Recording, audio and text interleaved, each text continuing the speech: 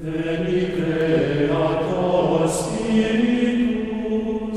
Jesu Domine, dona eis requiem.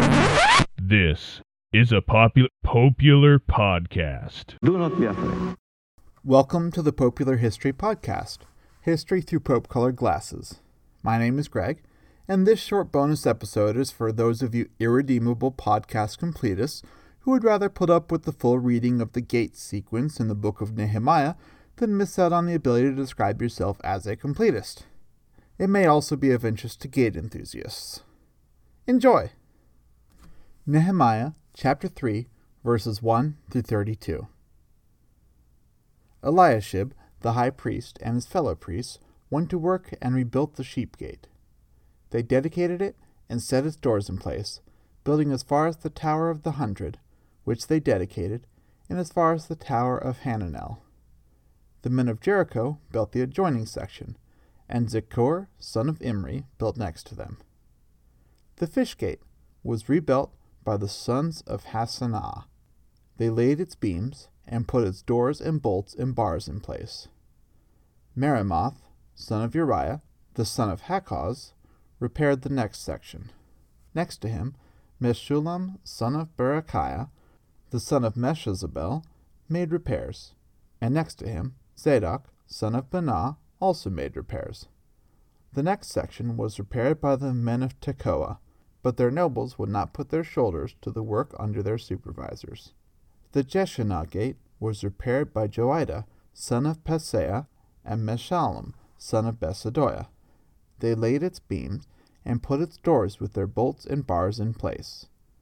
Next to them, repairs were made by men from Gibeon and Mitzpah, Melatiah of Gibeon, and Jadon of Meronoth, places under the authority of the governor of Trans-Euphrates. Uzziel, son of Herahiah, one of the goldsmiths, repaired the next section, and Hananiah, one of the perfume makers, made repairs next to that. They restored Jerusalem as far as the broad wall. Rephaiah, son of Hur, ruler of a half-district of Jerusalem, repaired the next section. Adjoining this, Jediah, son of Harumaph, made repairs opposite his house, and Hattush, son of Hashabniah, made repairs next to him. Malchijah, son of Hiram, and Hashub, son of Pahath Moab, repaired another section in the Tower of the Ovens.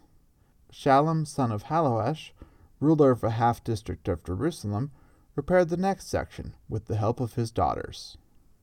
The valley gate was repaired by Hanun and the residents of Zanoah. They rebuilt it and put its doors with their bolts and bars in place. They also repaired 1,000 cubits of the wall as far as the dung gate. The dung gate was repaired by Malchijah, son of Rechab, ruler of the district of Beth Hakerem. He rebuilt it and put its doors with their bolts and bars in place. The fountain gate was repaired by Shallum, son of Kolhozai, ruler of the district of Mitzpah. He rebuilt it, roofing it over and putting its doors and bolts and bars in place. He also repaired the wall of the pool of Siloam by the king's garden as far as the steps going down from the city of David. Beyond him, Nehemiah, son of Azbuk, ruler of a half-district of Beth-zur, made repairs up to a point opposite the tombs of David, as far as the artificial pool and the house of the heroes. Next to him, the repairs were made by the Levites, under Rehum, son of Bani. Beside him, Hashabiah, ruler of half the district of Keilah, carried out repairs for his district. Next to him, the repairs were made by their fellow Levites, under Binnui, son of Henadad, ruler of the other half-district of Keilah.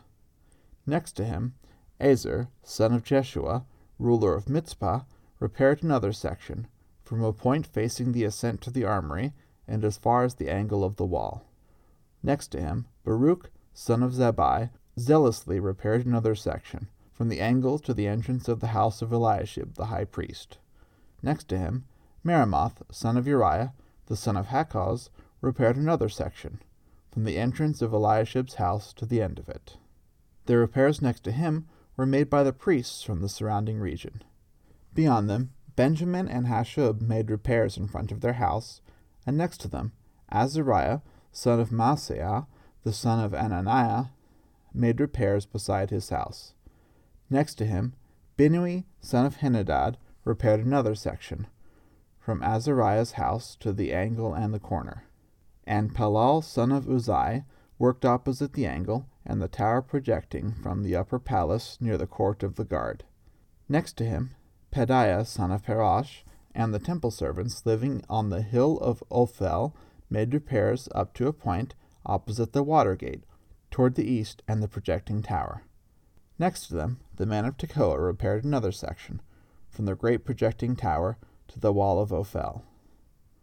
Above the horse gate, the priests made repairs, each in front of his own house.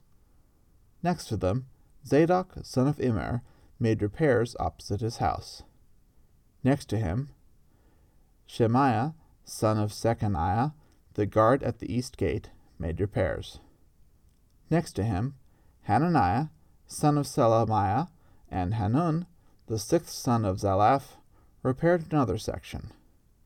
Next to them, Meshullam, son of Berechiah, made repairs opposite his living quarters.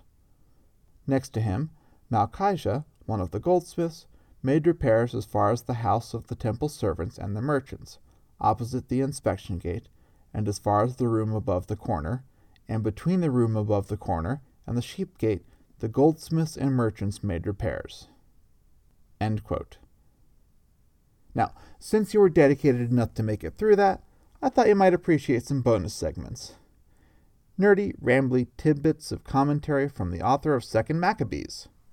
First, the charming introduction he, or she, could be, gives her, or why not his, account of the early stages of the Maccabean revolt. Second Maccabees, chapter 2, verses 23 through 32. Quote, I will now try to summarize in a single book the 5 volumes written by Jason. The number of details and the bulk of material can be overwhelming for anyone who wants to read an account of the events, but I have attempted to simplify it for all readers. Those who read for sheer pleasure will find enjoyment, and those who want to memorize the facts will not find it difficult. Writing such a summary is a difficult task, demanding hard work and sleepless nights. It is as difficult as preparing a banquet that people of different tastes will enjoy. But I am happy to undergo this hardship in order to please my readers. I will leave the matter of details to the original author and attempt to give only a summary of the events. I am not the builder of a new house who is concerned with every detail of the structure, but simply a painter whose only concern is to make the house look attractive. The historian must master his subject, examine every detail, and then explain it carefully. But whoever is merely writing a summary should be permitted to give a brief account without going into detailed discussion. So then, without any further comment, I will begin my story. It would be foolish to write such a long introduction that the story itself would have to be cut short. End quote. It sure sounds a lot like he's writing a podcast. Last but not least, I thought this one was just adorable, and it struck a chord in my nerdy librarian heart. Second Maccabees, chapter 2, verses 13 to 15. Quote, These same facts are found in the royal records and in the memories of Nehemiah, who established a library and collected the writings of David, letters of the kings concerning offerings, and books about the kings and prophets. Judas also collected the books that had been scattered because of the war, and we still have them. If you ever need any of these books, let us know, and we will send them. End quote. Lovely. I'll see you guys next time.